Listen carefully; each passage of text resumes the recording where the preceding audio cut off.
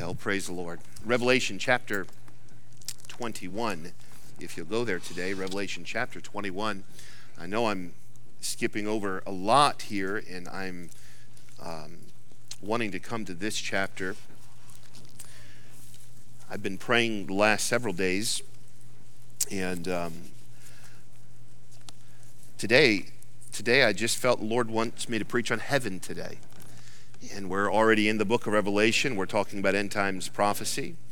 And so I'm going to skip way ahead from where we're at, and this does not conclude our series. I just want to minister to our church today. Sometimes in preaching as a pastor, I'll preach messages to preaching through books of the Bible, and some of the things that we preach, it's for information. It helps us grow in Christ. It's for application. Sometimes, like a message I'm going to preach today, is as just a pastor-type message to help a church through times of difficulty. And I always want to be sensitive. Always want to be sensitive to what God is doing in our church, and what our church is going through. I understand that this time of year is just a wonderful time of year. I love the Christmas season. I absolutely love it. But I also know this: there's many that go through this season, and there's people that are missing.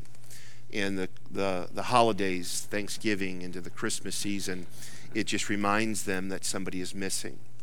This past week, the week of Thanksgiving, there was 2 funerals that Lord allowed me to just officiate over, and then this week there'll be 2 more funerals in our church, Tuesday and Wednesday. And I have sat with families that just are mourning, that are hurting. I'm sitting with families and ministering to these families, and I know it sounds so cliche at the moment when we're going through sorrows, but thank God for heaven. Thank God that what we're singing about and what we're doing and the life we're living on this earth, there's more to it, church. It's not that we just live this life and die. If that were the case, every time you passed a cemetery, you would just see that's it. That would make life so miserable. It would make life so hopeless. It would, what joy would we have here, knowing that whatever we have here, life we have here, once this is it, that's all. But that's not the case. For those that have trusted Jesus Christ as their Savior, we have an eternity. I love to sing. I love to sing for one very reason. I believe this is because when we get to heaven, we're going to be singing and praising the Lord. We're going to take a deep breath, and we're going to do it for another 10,000 years. When we see our Savior face to face, we are going to rejoice. Can you imagine? Can you imagine being in a presence of a host of angels, angelic voices around the throne, worshiping and praising our Lord and Savior Jesus Christ? Can you imagine that? Boy, I long for that day. And I long for heaven. Look with me in Revelation chapter number 21, verse number 9. The Bible says, "And there came unto me one of the 7 angels which had 7 vials full of the 7 last plagues, and talked with me, saying, Come hither, I will show thee the bride, the Lamb's wife." You know who that is? That's you and it's me. It's the church.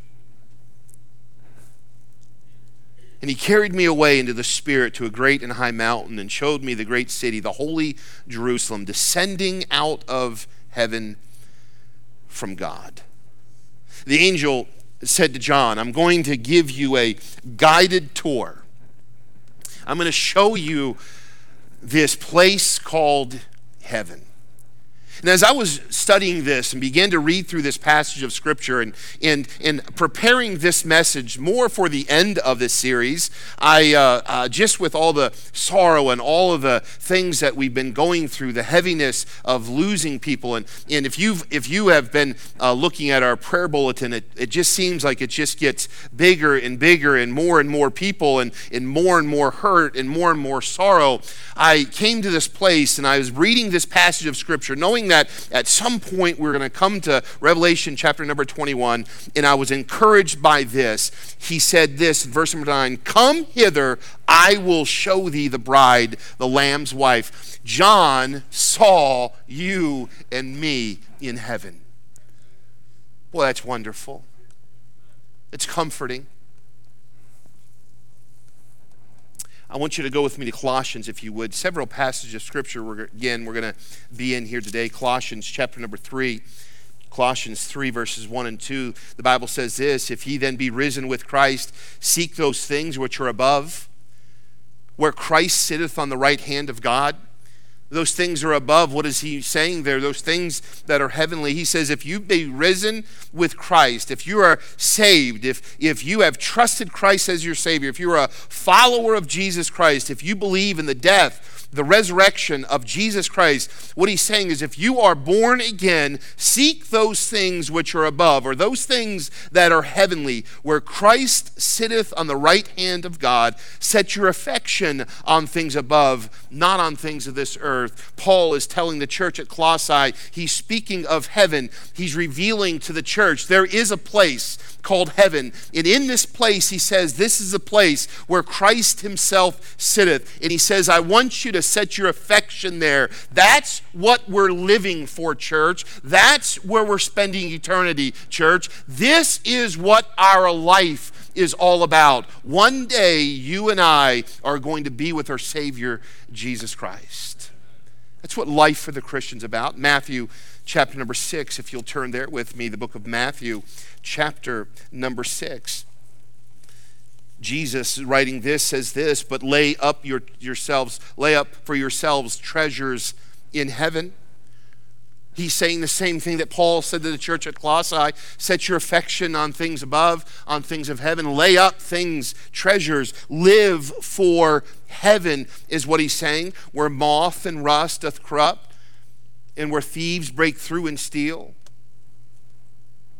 Lay not up yourselves treasures upon earth. Lay up them in heaven, where on earth moth and rust corrupt, but in heaven the moth and rust cannot corrupt. In earth, the treasures we lay upon this earth, thieves can break in and steal.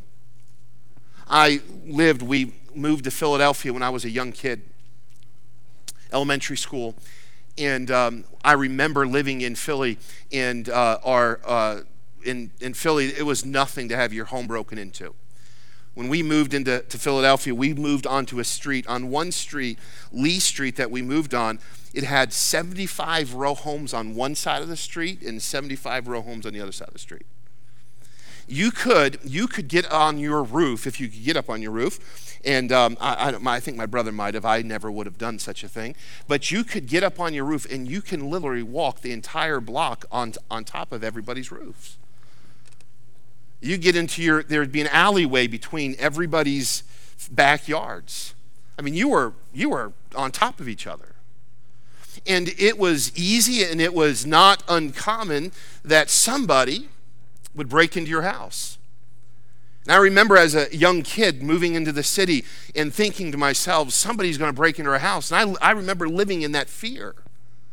When we pastored in Georgia, I remember the alarm company called our house, or my cell phone. I was at the church, and they said, Mr. Rand, your alarm is going off at your house, and it's a back door alarm. And I thought to myself, somebody is breaking into my home. If you've ever had a thief steal something, you feel so violated. If you've ever had someone take something that belonged to you, you feel so hopeless. You feel this violation. You're a victim. Somebody stole something that once belonged to you, and now it's gone. I'll never forget that my father died in that very 2 or 3 months later was Thanksgiving, the week of Thanksgiving. My mom called me and she said, Jeremy, I can't believe it. I came home from teaching today and somebody kicked in the back door and they stole things out of the house. And she said they stole CDs and I don't care about that. And she said they stole the TV and I don't care about that. She said, but they stole your dad's wedding ring and his driver's license. And this was after he had passed, and that driver's license didn't mean anything, and that wedding ring wasn't worth much, but it belonged to her. And she says, I don't care, they can keep everything. I just wish I could get those 2 things back because they reminded me of your father.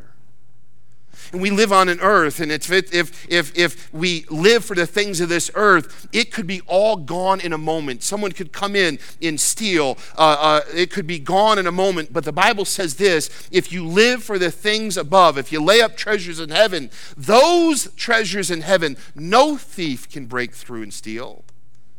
No thief. In church, I think you'd agree with this. We ought to live and to have heaven on our mind. We should live heavenly minded. Heaven should be in our heart. We ought to live because heaven is the place that we're going to spend eternity. I want you to go with me back to Revelation chapter 21. In church, I want you to see this. Would you mark this down someplace? Heaven is real. Heaven is not some fairy tale place. Heaven is not some mystical place. Heaven doesn't sit on some cloud someplace and some mystical place. And heaven is a real place. The Bible says this in verse number 1 of Revelation 21, and I saw a new heaven and a new earth. This is John speaking as he was taken and shown the future, as he was penning these words. He says this with a surety: I saw a new heaven and a new earth, for the first heaven and the first earth were passed away, and there was no more sea. And I, John, saw the holy city, the new Jerusalem, coming down from God out of heaven, prepared as a bride adorned for her husband. We are going to have resurrected bodies, and we are going to live in a real place. As a matter of fact, for sake of time, we won't go there, but in John 14:2, I believe Walter mentioned this in his prayer this morning. Jesus said this: I go to prepare a place for you. Jesus promised us of this place.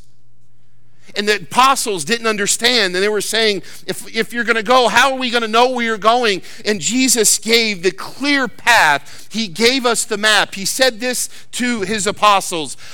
He said, I am the way, the truth, and the life, and no man cometh unto the Father but by me. He said this: heaven is real. And I'm going there, and I'm going there with you on my mind, and I'm going there to prepare a place for you, and I'm going there before you get there so that I can receive you. Oh, but don't worry, I'm coming again for you. And his apostles, not understanding what he's saying, not understanding this new doctrine that he's teaching, and they said, how are we going to know? He says, I'm the way. I'm the way to this place. I'm the truth. I'm the life. Go with me to the book of Hebrews, if you would please. Hebrews chapter 11. Hebrews chapter 11 and verse number 9. The Bible says, by faith he sojourned. He's speaking of Abraham here. In the land of the promise, as in a strange country, dwelling in tabernacles with Isaac and Jacob, the heirs with him of the same promise. In verse number 10, look what the Bible says here of Abraham. For he looked for a city which hath foundations, whose builder and maker is of God. Here we find Abraham dwelt in tents. Abraham was kind of just understanding. He was just sojourning here. That means this: he wasn't making a permanent home here on this earth. He never lived in a home that was built of stone, that had a foundation that he had laid. He was living here on this earth as someone that was just passing through, because he was looking for a place, and his eyes and his heart was on a place. The Bible says in verse number 10, this city is a city whose foundation, whose builder and maker is God. And I want you to understand something, church, all the way back to Abraham, all the way through the Bible, all the way through time, man has been looking for this promise, and this promise is heaven. Heaven's real. Heaven's real.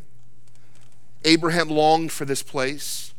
Jesus, the Bible tells us, ascended to this place. It's a real place. He rose from the grave, and he sits at the right hand of his Father in this place. In 2 Peter, would you go there with me? 2 Peter in the New Testament, 2 Peter in chapter number 3. 2 Peter chapter number 3 and verse number 10, the Bible says this, but the day of the Lord will come as a thief in the night, in which the heavens shall pass away with a great noise, and the elements shall melt with fervent heat. The earth also and the works that are therein shall be burned up. Seeing then that all these things shall be dissolved, what manner of persons ought ye to be in all the holy conversation and godliness, looking for and hastening unto the coming of the day of God, wherein the heavens being on fire shall be dissolved, and the elements shall melt with fervent heat? Peter writes this, nevertheless, we, according to his promise, we look for new heavens and new earth, wherein dwelleth righteousness. Peter reminded us here, as he's writing here in this passage of Scripture, earth is going to be dissolved with fire. It's destined for fire.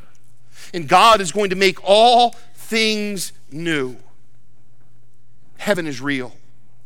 Would you write this down? Number 2, heaven is majestic.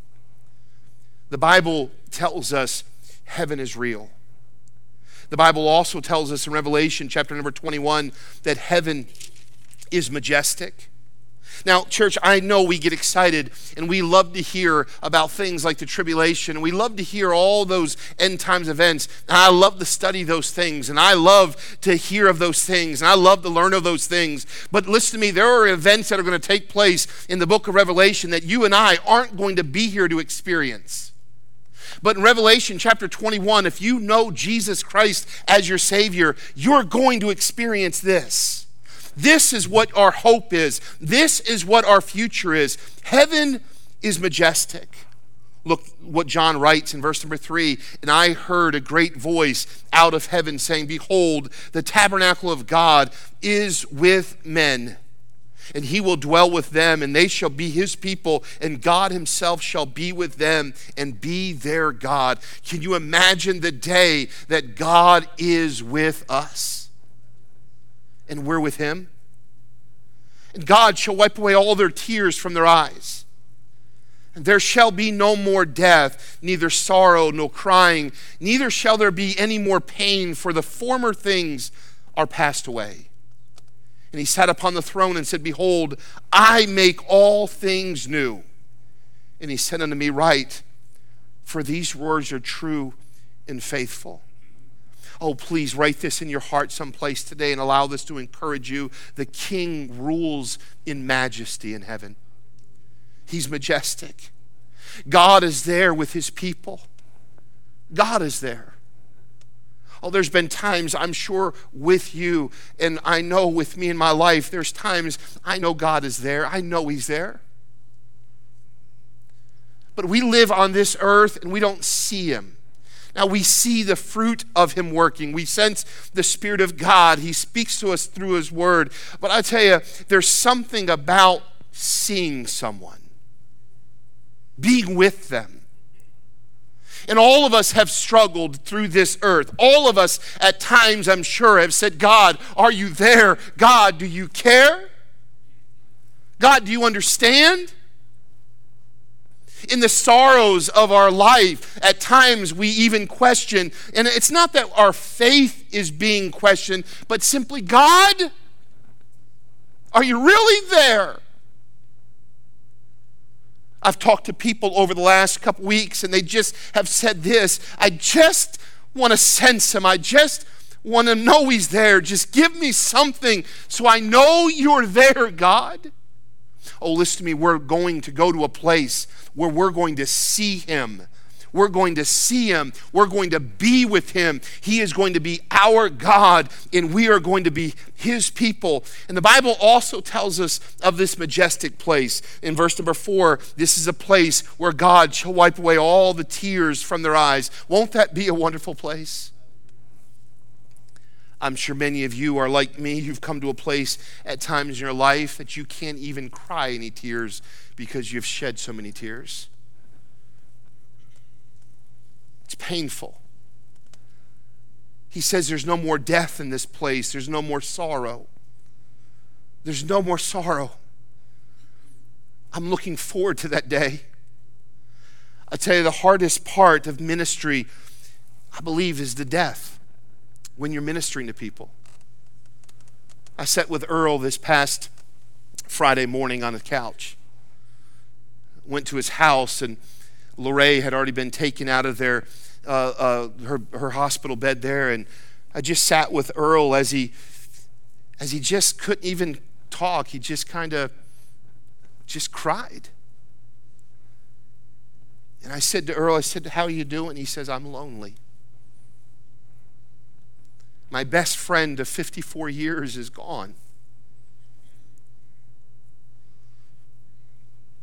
There's sorrow. It seems like we spend much of our life in tears. We're born crying. We live crying.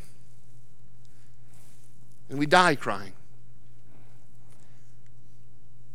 And there's coming a time when God is going to turn every tear into joy, church.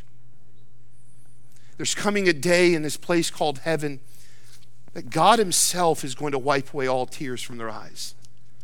Can you imagine? I don't know how this is going to be. But I know that every single time one of my children have ever been hurt, they come running to their mom and dad. And I've done this as a parent, and I know you have as well. When your child comes to you in tears, you take your hand. You ever do that, parent? You just kind of take their tear and you wipe their tear away.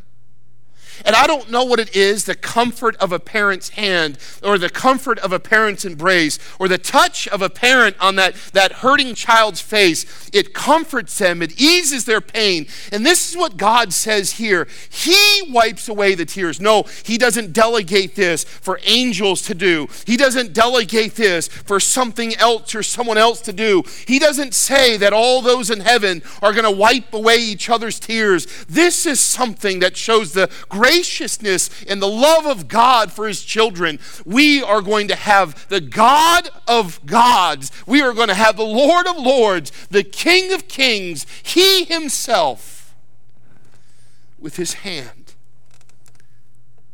is going to wipe away every sorrow, wipe away every tear. He's going to be there, and he's going to comfort us. In this place called heaven, there's going to be no more tears. There's going to be no more sorrow, John writes. There's going to be no more dying. There's going to be no more crying. There's not going to be another funeral in heaven. There's going to be no more death. And praise God, there's not going to be another disease. There's not going to be another cancer patient. There's not going to be another patient on a ventilator. There's no more disease. These things are all gone in heaven. There's no more sorrow. And the reason why there's no more sorrow in heaven, my friend, is because there's no more sin. Sin is not allowed into this place. Go with me to Revelation chapter 21, verse number 8. The Bible says, "But the fearful and the unbelieving and the abominable and the murderers and the whoremongers and the sorcerers, idolaters, and all liars shall have their part in the lake which burneth with fire and brimstone, which is the second death." Now I know this. I know we live in a day where we don't always like the hellfire and brimstone preaching. But I want to tell you something. Hellfire and brimstone is in the Bible. And if you don't know Jesus Christ as your Savior, your eternity is going to be hell, fire, and brimstone. It's not me that's saying it, it's God. And we've taken that away from the message. And oh, listen to me, heaven is going to be a wonderful place. But hell is going to be torment. Hell is going to be a place where there's no more sin. In hell is going to be a place where all of mankind that has rejected Christ will pay their own sin debt for all of eternity. Look with me in chapter number 21, verse number 27. And there shall be no wise enter into it anything that defileth, neither whatsoever worketh abomination or maketh a lie, but they which are written in the Lamb's book of life. That is what heaven's going to be like. There's no sin there. Sin has destroyed planet Earth. Behind all pain that we face is the curse of sin.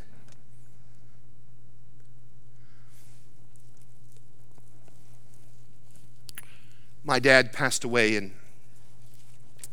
I know many in this room, you've buried a parent prematurely, it seems. I know every child knows that one day they're going to bury their father. But honestly, at age 55, I thought to myself, God, there's so much more life left. We've cried, we've sorrowed. When we had to bury Michelle's brother at age 32, we sorrowed. We renewed our devotion to the Lord. We turned to the Lord, though we sought the Lord, and He took us and comforted us. And one of the comforts that we had is this fact that heaven is real. One of the comforts that we have when we lose someone to death is not only the fact that heaven is real, but that one day there's going to be no more sorrow in this place. Listen to me today. Don't let death cause you to get bitter with God. Sin has caused us such great sorrow.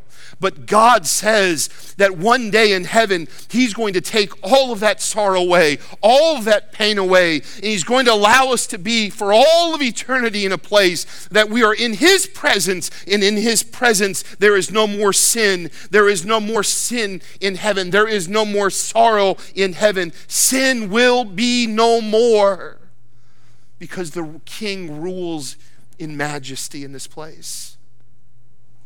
Would you write this down? Number 3, I find that John is writing of the glory of heaven. In Revelation chapter number 21, John writes in verse number 9, and there came unto me one of the 7 angels which had the 7 vials full of 7 last plagues, and talked with me, saying, Come hither, I will show thee the bride, the Lamb's wife.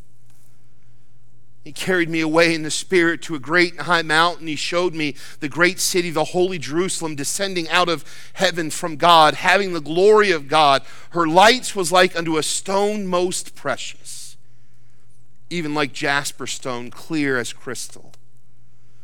He goes on to tell us of these great walls and 12 gates. At the 12 gates, 12 angels.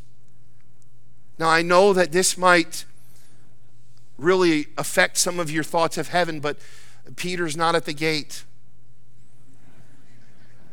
He's not there. But there is here 12 angels, and the names written thereon, which are the names of the 12 tribes of the children of Israel. And the Bible tells us about these gates, and He tells us about the beauty all down through verse number 21 about these walls and about the beauty. And I want you to see this, the source of the city in verse number 9 and 10. The source of the city comes down from God. Now, as we're going to move into and study this end times prophecy, we're going to get more into the New Jerusalem and talking about exactly what it is. But today I just simply bring this to our attention because I want you to see something. The source of this city comes down from God. The sights of the city. The Bible tells us in verse number 23, and that city had no need of the sun, neither of the moon to shine in it, for the glory of God did lighten it, and the Lamb is the light thereof. The sights of the city, it shines with the glory of God. My wife and I, someone in our church took us to a concert on Friday evening, and my goodness, I've never seen so many lights. I mean, this thing had lights, it had fire, it had everything. It was an amazing thing. I said to my wife, we probably shouldn't have gone there on Friday because the Ball brothers, they probably did a really good job, but compared to what we saw on Friday, it was like, it was like a C-rated movie we saw, And I like the Ball brothers, don't get me wrong. But I thought about this. I thought about what heaven's going to be like when Jesus shines. There's no need for a sun. Can you imagine the sun isn't needed because Jesus Christ is there? Could you imagine what these walls are going to look like? Streets of gold, so pure that you can see through it. God's glory is going to be there. It all comes from Him. The source of life in heaven is God. It comes down from God. The light is all there because of Jesus Christ. The brilliance of gold, the colors of heaven, the shimmering walls of the city. And all listen to me, someone might say, why are there walls in the city? Is the walls there to keep people out? No. Because all those that have rejected Christ, they've been cast in the lake of fire. Are the walls there as a prison to keep us in? No. The walls are there as monuments. Because on the walls are the names of the 12 tribes of Israel, the names of the apostles. They're monuments of God's greatness. They're monuments of God's glory. And heaven is going to be a consistent reminder of God's majesty. It's going to be a consistent reminder of God's glory. Oh, the sounds of this city. Look with me in Revelation chapter number 15, just a few pages back. Please, Revelation 15. Look with me in verse number 3 of this. You say, why do you love to sing so much? And I'll show you why. Because in heaven, look with me in verse number 3, and they sing the song of Moses, the servant of God, the song of the Lamb, saying, great and marvelous are thy works, Lord God Almighty, just and true are thy ways, thou King of saints. Oh, listen to me, the sounds of heaven are going to be the sounds of singing, the sounds of rejoicing. You say, what is the song going to be? It's going to be the song of redemption. We're going to sing how great and how wonderful the Lamb of God is. Oh, listen to me, if you don't enjoy singing here on earth, I would just simply say this to you. You better start trying, because when you get to heaven, all of heaven is going to rejoice in sing in the redemption of the Lamb. Oh, listen to me, I think we ought to start trying to sing a little bit better. I think it'd be okay as we're sitting here and thinking about heaven is somebody to raise a hand, because, oh, listen to me, when we get to heaven, I believe all hands are going to be raised. I believe all voices are going to be raised. And if it be possible in our resurrected bodies, our feet will be raised too. I don't know how we're going to do it, but I believe this, if it can be raised, it is going to be raised as we sing to the Lamb of God who took away the sins of the world. Glory to Him. The song of redemption. The Bible tells us in verse 15 and 16 of chapter 21, the size of the city. Think about this, 1,500 miles in every direction. Up, down, over, east, west, north. 1,500 miles. You know what that tells me? There's room for you and me. There's room. There's room for Abby today. There's room, the 2 that'll be baptized next week. There's room for you and for me. Aren't you glad that there's room for in heaven for you? Heaven is going to be such a wonderful place. In verse number 22 and 23 of this chapter, look there with me if you would please. Verse number 22 and 23, and I saw no temple therein, for the Lord God Almighty and the Lamb are the temple of it. Now, I can't wait to really get preaching on this and get into this study. But I want you to understand something. The Old Testament temple was only a picture of the prophecy of the Lord Jesus Christ. In heaven, Jesus is going to be there. There's no need for a temple. Now, in the Old Testament, the tabernacle, they had a gate, but Jesus said, I am the door. In the Old Testament tabernacle, there was an altar, but Jesus Christ shed his blood for us. In the Old Testament tabernacle, there was a laver, but we are cleansed by the word of God. In the Old Testament, there was a table of bread, but Jesus said, I am the bread of life. In the Old Testament, there was a golden candlestick, but Jesus said, I am the light of the world. In the Old Testament, incense was burned, but Jesus said, I am the high priest. It's Jesus that makes heaven. Heaven is where Jesus is. There's no need of a temple. There's no need of a tabernacle because Jesus Christ is our sanctuary. And it leads me to this last, the godliness of heaven. Look with me in verse number 24 of this chapter. And the nations of them which are saved shall walk in the light of it. And the kings of the earth do bring their glory and honor into it. And the gates of it shall not be shut at all by day, for there shall be no more night there. And they shall bring the glory and honor of the nations into it. And there shall be in no wise enter into it anything that defileth, neither whatsoever worketh abomination or maketh a lie. And look who's in heaven, but they which are written in the Lamb's book of life. Who's going to populate heaven? Those that have received Jesus Christ. The humanitarian man says this, I've met the needs of others, but that's not enough to go to heaven. The moral man says, I've lived a good life, and the answer to him is, that's not enough to get to heaven. The religious man says, I've followed rituals and I've obeyed commands, and it'll be said to him, that's not enough to get to heaven. And then the redeemed, those that have been blood bought by the Lamb of God, the sacrifice that was made on the cross, those that have put their faith and trust in the finished work of the cross and believe that Jesus Christ rose again from the grave, they're going to stand there and they are going to be allowed into heaven. Why? Not because of what they've done for others, not because of the life they live for themselves, not because of religion that they have put their belief in and the rituals in, but simply because of the Lamb of God and those that have put their faith in him. They are what is going to populate heaven. Oh, listen to me, church. Heaven is a wonderful place. It's real. It's majestic. It's a godly place. It's a place where God is.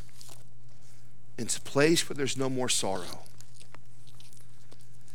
This past week, as I've ministered to so many that are hurting, I want to remind our church today, if you know Jesus Christ as your Savior, this sorrow you're experiencing is not it.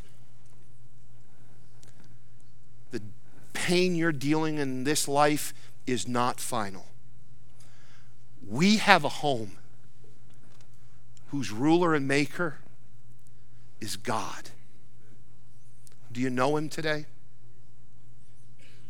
If you know him, then church, let's rejoice. I want you to stand with me, if you would, please, with your heads bowed and your eyes closed. I thought we'd do this for just a moment.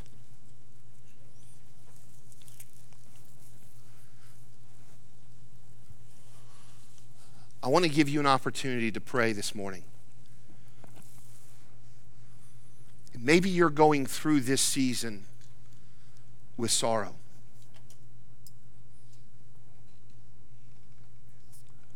Maybe you, like our family, have just been to one too many funerals. You've buried someone that you love.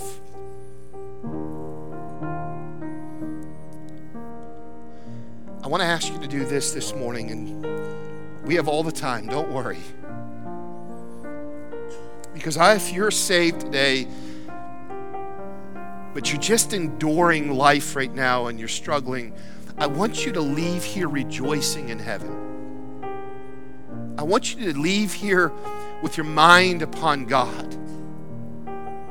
I want you to leave here knowing that the pain and the sorrow that you're dealing with now is just for a moment. Because heaven's real. And heaven is majestic. And God is there. And healing is coming. And I want to invite you this morning. Maybe there's someone that you love that's there. And you say this, boy, I miss them. And when I think about them, it hurts. I sorrow. But today I'm going to learn to simply just rejoice in heaven today. How many of you would say this? There's someone that I love, that I know is in heaven.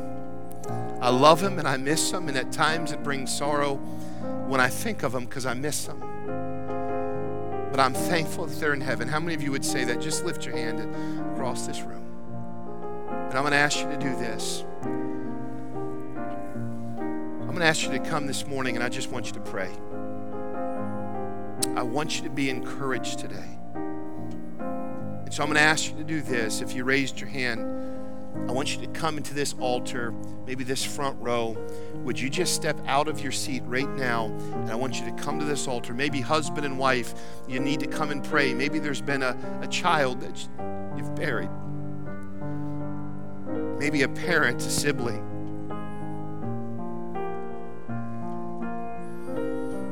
And I want you to come here on purpose, and I want you to rejoice. You say, why? Because the Christmas season doesn't have to be suffering.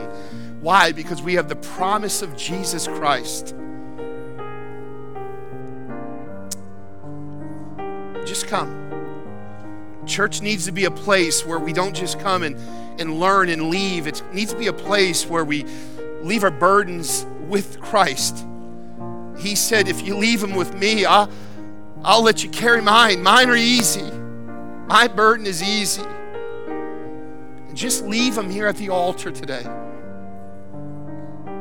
Leave your pain here. Leave your suffering here. And just simply rejoice in heaven.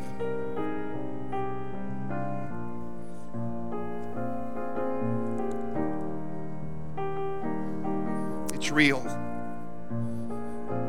It's majestic. It's godly.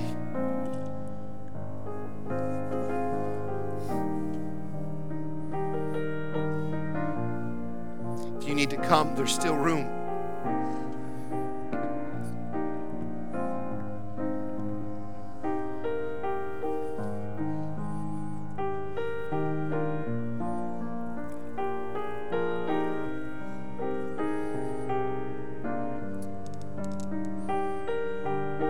Some that are here praying, and you take all the time that you need. Maybe you're there at your seat. Would you give me your attention, please? Just for a moment. And all those that are in this room right now, would you ask this question: will I spend eternity in heaven? Is that my home? Can I claim that promise?